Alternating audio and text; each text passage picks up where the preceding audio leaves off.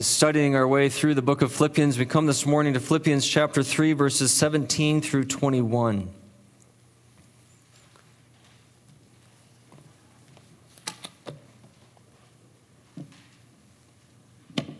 And before we read God's word this morning, I invite you to bow with me as we ask for the Spirit's anointing on his word. Let's pray together.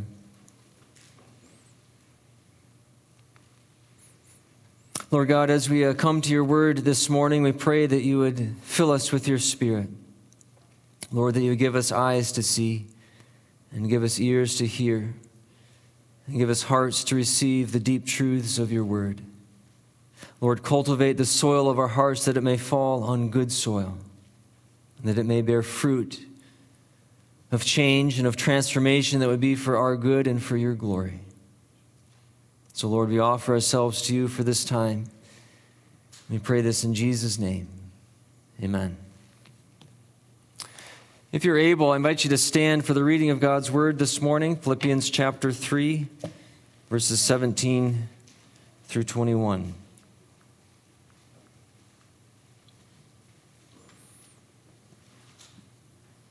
The Apostle Paul says, "Join together in following my example, brothers and sisters. And just as you have us as a model, keep your eyes on those who live as we do. For as I have often told you before, and now tell you again, even with tears, many live as enemies of the cross of Christ. Their destiny is destruction.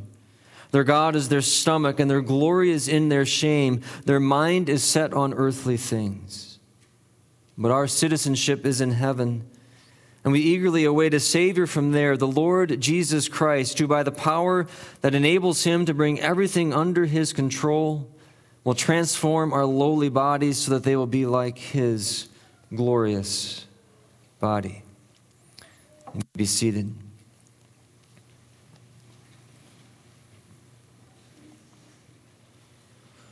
In his famous poem called "The Road Not Taken," Robert Frost writes about two roads that diverged in a yellow wood.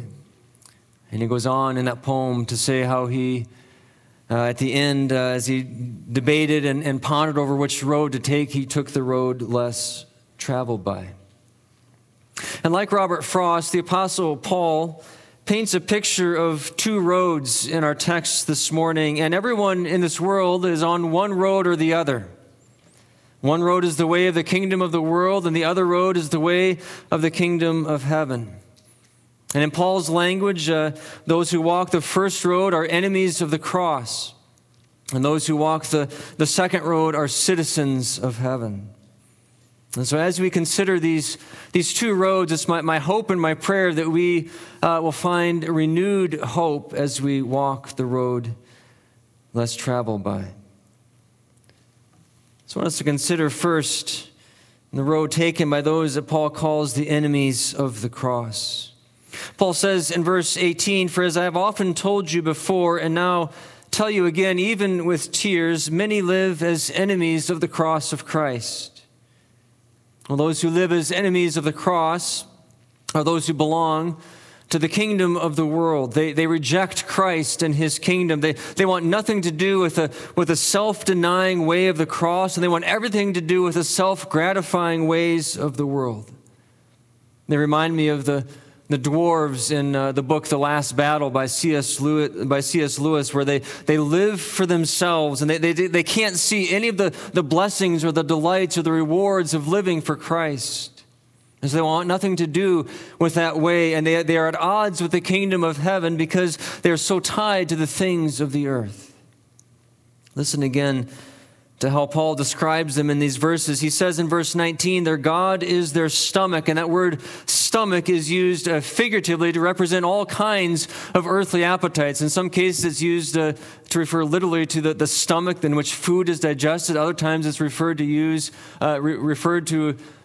refer to the womb in which babies are conceived. So it used really figuratively to represent all kinds of earthly appetites. The enemies of the cross indulge in the appetites of the flesh. They gorge themselves on earthly desires. And Paul goes on to say that their glory is in their shame. This means that they glory in those things that they should be ashamed of, that their values are reversed, so that they call good what God declares to be evil, and they call evil what God declares to be good. And of course, we see examples of this, don't we, all around us in our world today, where people and culture and different institutions and different the people celebrate those things that God declares to be evil, and they scorn those things that God declares to be good. I think one of the more jolting examples of this in our world today is a movement that began 5 or 6 years ago now that's called Shout Your Abortion. And the whole point of the movement is to celebrate abortion as something good and positive and normal. And they even have a website where you can buy T-shirts and baby onesies that are emblazoned with slogans celebrating abortion. This is what enemies of the cross do. Their glory is in their shame. Or as one translation puts it, they brag about shameful things. Paul sums it up at the end of verse 19, when he says that their mind is set on earthly things. And this is really sort of the bottom line for those who walk the road of the worldly kingdom. They are consumed with earthly desires. Their hearts are set on things below. In their kingdom, the self reigns supreme, and this world is really all there is. And so you just indulge the appetites. You live for the present. You exalt self. You glory in human achievement and progress, and that's really all that there is. And so in their kingdom, earthly honor is everything, and earthly failure is devastating. This is the road of the kingdom of the world. And those who walk it are enemies of the cross. And Paul gives a rather blunt assessment of where this road leads. He says their destiny is destruction. And this really is an echo of the language of the psalmist in Psalm 1, where the psalmist says that the Lord watches over the way of the righteous, but the way of the wicked ends in destruction. Those who live for this life alone lose everything. They forfeit the glories of heaven that could have been theirs. The psalmist says in Psalm 73 that they are like a dream when one awakes. You know that feeling? You've been in a deep sleep and you've been dreaming, and then you wake up and just sort of instantly it all just kind of vanishes away. What seems so substantive and so real and so concrete and so vivid in your dream, you wake up and just like that, it's gone. That's what the psalmist says. It's like with the wicked. They're like a dream when one awakes. And when you arise, O Lord, you despise them as fantasies. So that all that they chased and accumulated and celebrated in this life will vanish in an instant, will slip through their fingers like a mist.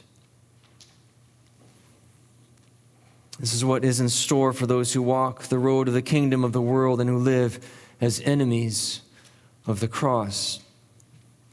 But then in sharp contrast to this, Paul goes on to describe the road taken by those who live as citizens of heaven.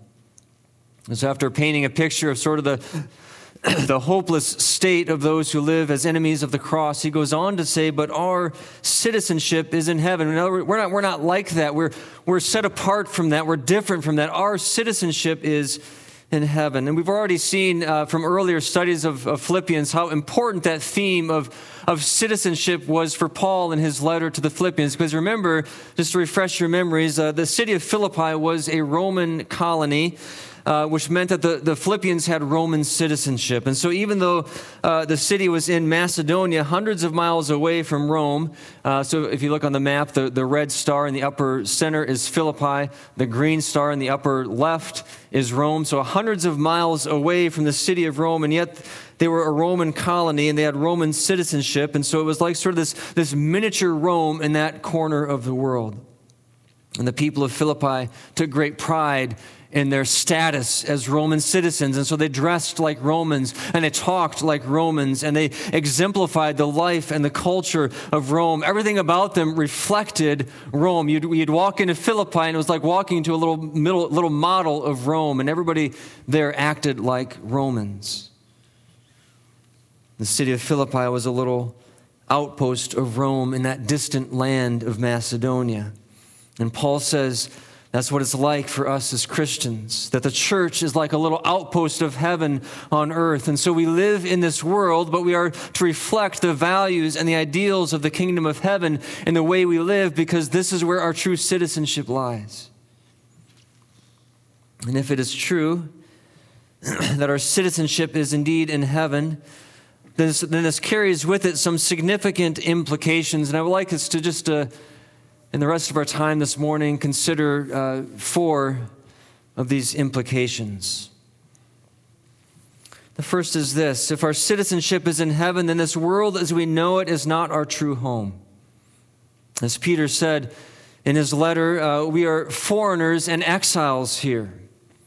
And so as citizens of heaven, we shouldn't feel at home in this world. We're like travelers passing through on our way to our homeland. And there will be something within us then that longs for home. There will be sort of a homesickness about us. I love the way Charles Spurgeon described it when he said that we are like stranded sailors on a desolate island. And we've saved a few things from the wreck, and we've built ourselves an old log hut, so we have a few of these sort of comforts around us. But for all that, he says, we long for home. And every morning, he says, we look out to sea, waiting in expectation for a ship to arrive. And every night, if that ship doesn't arrive during the day, we light a fire so that if a ship should come at night, it would see the blaze and it would bring us home. And he says we're thankful for our old log hut, but we hold it with loose hands, longing for the better things in a better land. And this is really, of course, what the writer of Hebrews meant when he said the heroes of faith were foreigners and strangers on earth, longing for a better country, a heavenly one. And that's what it's like to be citizens of heaven. That we know that this present world is not our true home. And so we're always longing, always anticipating, always looking ahead to the better country. And again, I think C.S. Lewis captures this well in his book, The Last Battle, when the kids and the animals all go from the shadowlands of life in this world to the glorious land of life beyond, the real Narnia, the true Narnia. It's like going home, only more beautiful than any of them could ever have imagined. And it was Jewel, the unicorn, who put into words what they were all feeling. And he stamped his hoof and he said, I've come home at last. This is my real country. I belong here. This is the land I have been looking for all my life, though I never knew it until now. There is a country that we've been looking for all our lives. There is a homeland more beautiful than we could ever imagine. And as citizens of heaven, we then hold the things of earth loosely. We're foreigners here longing for the better country. And so a question for us this morning is, do we hold the things of earth loosely as those who are truly longing for the better country? The second implication is this: if our citizenship is in heaven, then we should stand out from those who belong to the kingdom of the world. Paul says that we should shine like stars in the midst of a dark and depraved world. We should be children of God without fault in a warped and crooked generation, among whom you shine like stars in the sky. It should be evident that we don't belong in the kingdom of the world. As the Philippians looked and lived like Romans, you could walk into Philippi and say, hey, there's something different about these look like little Romans in the midst of Macedonia. In the same way, we should look and live like Christians, so that when people run into us, when they have conversations with us, when they encounter us, when they see us, they should see something different about us. Spurgeon said it should be as easy to tell a Christian from a worldling as it is to tell a soaring seraph from a crawling worm. The problem, of course, for many of us is that we forget who we are. We forget that we are foreigners and strangers here, and so we grow comfortable in our exile. The seductions of the kingdom of the world are many, and we begin to compromise. We indulge a little here, we accommodate to some of the worldliness over there, and pretty soon we're just not that homesick anymore. We stop looking for the city to come, as the writer of Hebrews says, and we become rather content in Babylon. And so we settle for the lesser desires of the things of earth, and we forsake the spring of living water, as the prophet Jeremiah said, for broken cisterns that hold no water. And with those broken cisterns, we keep chasing for more, and they keep running out of water, so we keep thirsting for more and keep going after more and more of these broken cisterns, but none of them ever truly satisfy. And pretty soon we are Christians by name, but there's nothing really different about us. And if a stranger would come upon us and a person of the world, they would see nothing really all that different about us at all. We need to remember who we are, that we have been purchased for God with blood more costly than gold, that we have become citizens of heaven, and now everything that fills our deepest desires is in that better country. And so why would we, as the prophet Isaiah said, why would we spend our money on what is not bread and our labor on what does not satisfy? As citizens of heaven, we should stand out from those who belong to the kingdom of the world. The third implication is this: if our citizenship is in heaven, then we need to have a robust vision of living under the lordship of Christ. Paul says in verse 20 that as citizens of heaven, we eagerly await a Savior from there, and that Savior is, he says, the Lord Jesus Christ. And I've talked about this before, but more so than in any of his other letters, Paul links these two titles to Jesus, Lord and Savior. Lord, Kyrios in Greek, Savior, Soter in Greek. And the reason he does that is because, again, Philippi being a Roman colony, they were deeply entrenched in emperor worship. And so they embraced the Roman emperor Caesar as, and the two main titles that were attached to the Roman emperor at that time were Soter, Savior, and Kyrios, Lord. And so to combat that philosophy and that mindset, Paul again and again throughout his letter to the Philippians will attach those titles to Jesus and say, no, it is Christ who is Lord, and it is Christ who is Savior.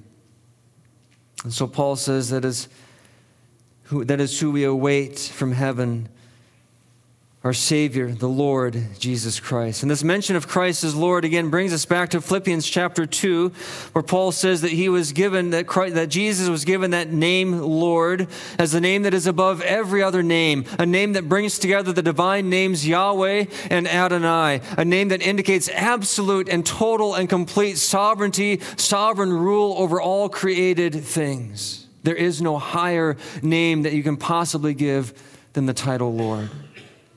And now Paul goes on to say here in verse 21 that this Lord Jesus Christ, this Lord and Savior, has the power to bring everything under his control. That's what the title Lord does for you. It gives you that power to bring everything under your control. And so every aspect and every sphere of public life, including art and commerce and education and politics, is under the lordship of Christ. As citizens of heaven, we serve a king who rules over all realms of our broken world, and therefore we are to strive to bring every sphere of existence into harmony with his lordship. And this is why we pray for our nations and for our church and for our nation's leaders. This is why we as elders have invited you to join us in a weekly prayer, because this is one way that we can bring all things under the lordship of Jesus Christ. And this is why we concern ourselves with art and music and politics and racism and the environment. We strive to be a gospel influence in all these things because we have a Savior who is bringing everything under his control. The lordship of Christ extends to all spheres of life, and so we need to have a robust vision of living under his lordship. The fourth implication is this: if our citizenship is in heaven, then we can live with a confident expectation of a glorious life beyond the grave. Paul says that we eagerly await a Savior from there, the Lord Jesus Christ, who by the power that enables him to bring everything under his control will transform our lowly bodies so that they will be like his glorious body. Now, what Paul is saying here is that our hope then is not some sort of generic hope of being in a better place after we die, as so many people who don't have the same hope in Christ that we do. That's the language that they use, sort of these sort of vague, nebulous kinds of empty expressions, being in a better place. It's not the bland hope of a sort of a bodiless existence in some nebulous place we call heaven. It is the hope of something concrete and visible, something earthy and real. It is the glorious hope of being raised to new life with new bodies that never diminish or die, lived in the presence of God on an earth where everything has been made new. When I was, this past week, I was traveling from North Dakota, where I was hunting, to Minnesota, where I had to do a funeral for Lori's great aunt who died. In fact, she would have been 100 today. She was 99. And so I was traveling on the way back from hunting to Minnesota to do that funeral, and it was just the most glorious drive. I still don't know how we were on that road because it wasn't the way that we came. But it was just this most beautiful, glorious drive on this winding road through hills and lakes and streams. And the fall colors were just absolutely brilliant with this red and orange and gold. And there were swans on the ponds and there were ducks and geese. It was incredible. And it was a vivid reminder to me that there are so many beautiful things on this earth. Again, a day like today, to go up to High Cliff State Park, go up to Door County, or just drive around and take in the beauties of this earth that God has made. But as beautiful as it is, Scripture invites us to imagine a world where all of the good things of this earth are polished to perfection, a world in which the rainbows are more brilliant and the fruit has more flavor, the lakes are clearer, the rivers run wilder, the friendships run deeper, and the mountains are even more majestic. And it invites us to imagine a world where all of the shadows of pain in this earth are gone, the sorrows of loneliness, the devastation of disease, the sting of death. This is the hope that we have, the hope of a glorious life beyond the grave, in the presence of our glorious King. As C.S. Lewis once said, there are better things ahead than any we leave behind. In 1899, the great evangelist Dwight L. Moody died. And he had been declining for some time, and his family had been taking turns spending time with him, being with him in his presence as he was dying. And on the morning of his death, they heard Moody exclaim, "Earth is receding, heaven is opening, God is calling." And as he slipped closer to death, he said, "Is this death? There's no valley. This is bliss. This is glorious," he said. And when his daughter could tell that he was getting closer and closer to death, she began to pray for his recovery. And he said to her, "No, my dear, don't pray for that, for God is calling. This is my coronation day. I've been looking forward to this day all my life."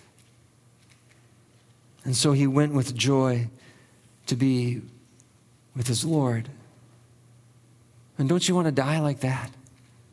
If our citizenship is in heaven, then we can live with a confident expectation of a glorious life beyond the grave. Now, as we conclude this morning, there's one lingering question that still remains, and that is, well, how do we put these words of Paul into practice? How do we live as citizens of heaven? And this really seems to be Paul's main concern in this portion of his letter, that our citizenship in heaven is the ground or the basis for how we should live.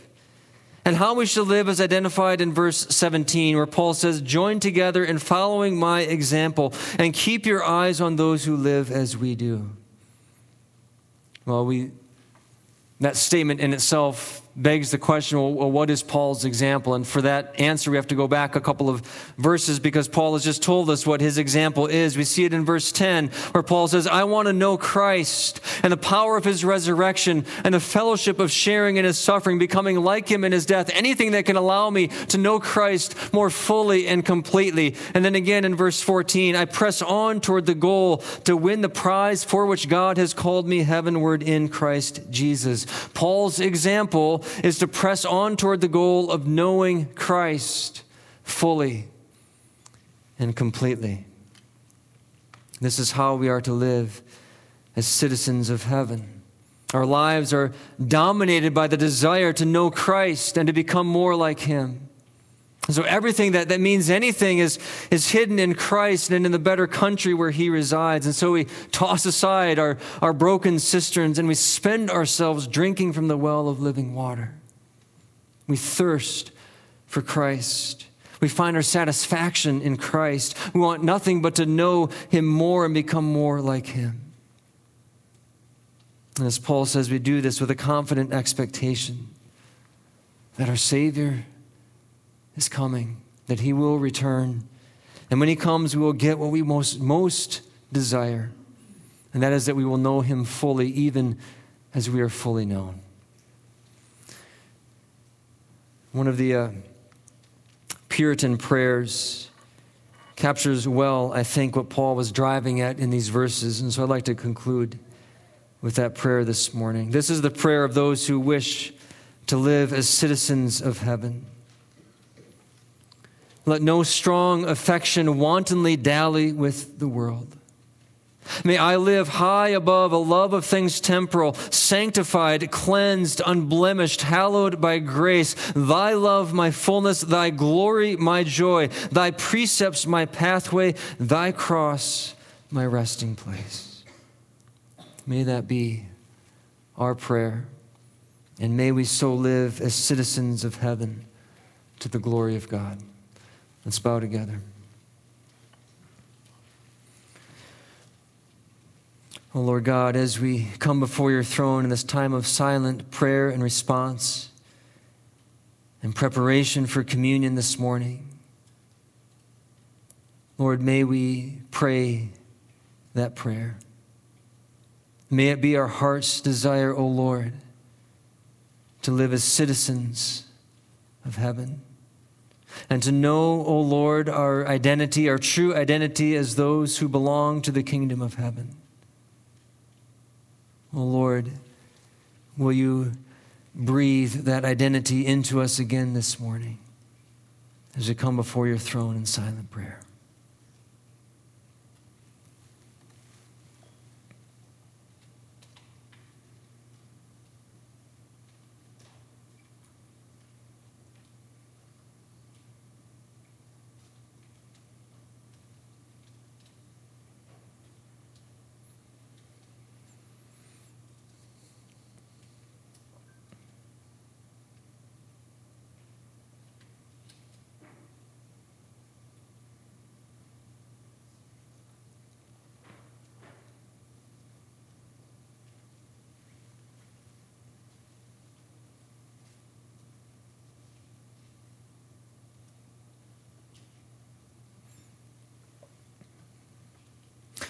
Oh Lord, may we have within us no strong affection that wantonly dallies with the world.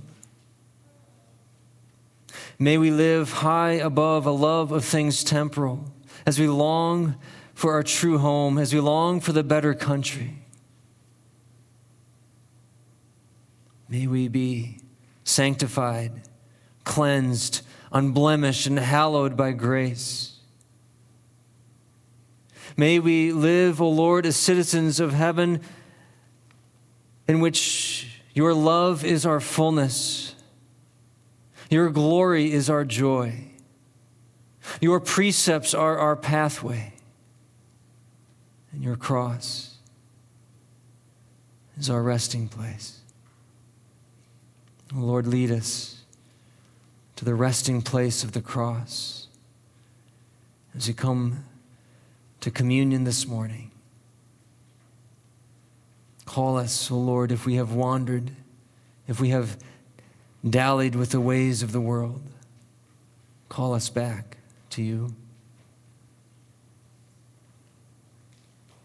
And give us a renewed hope and a renewed vision of living this morning as citizens of heaven.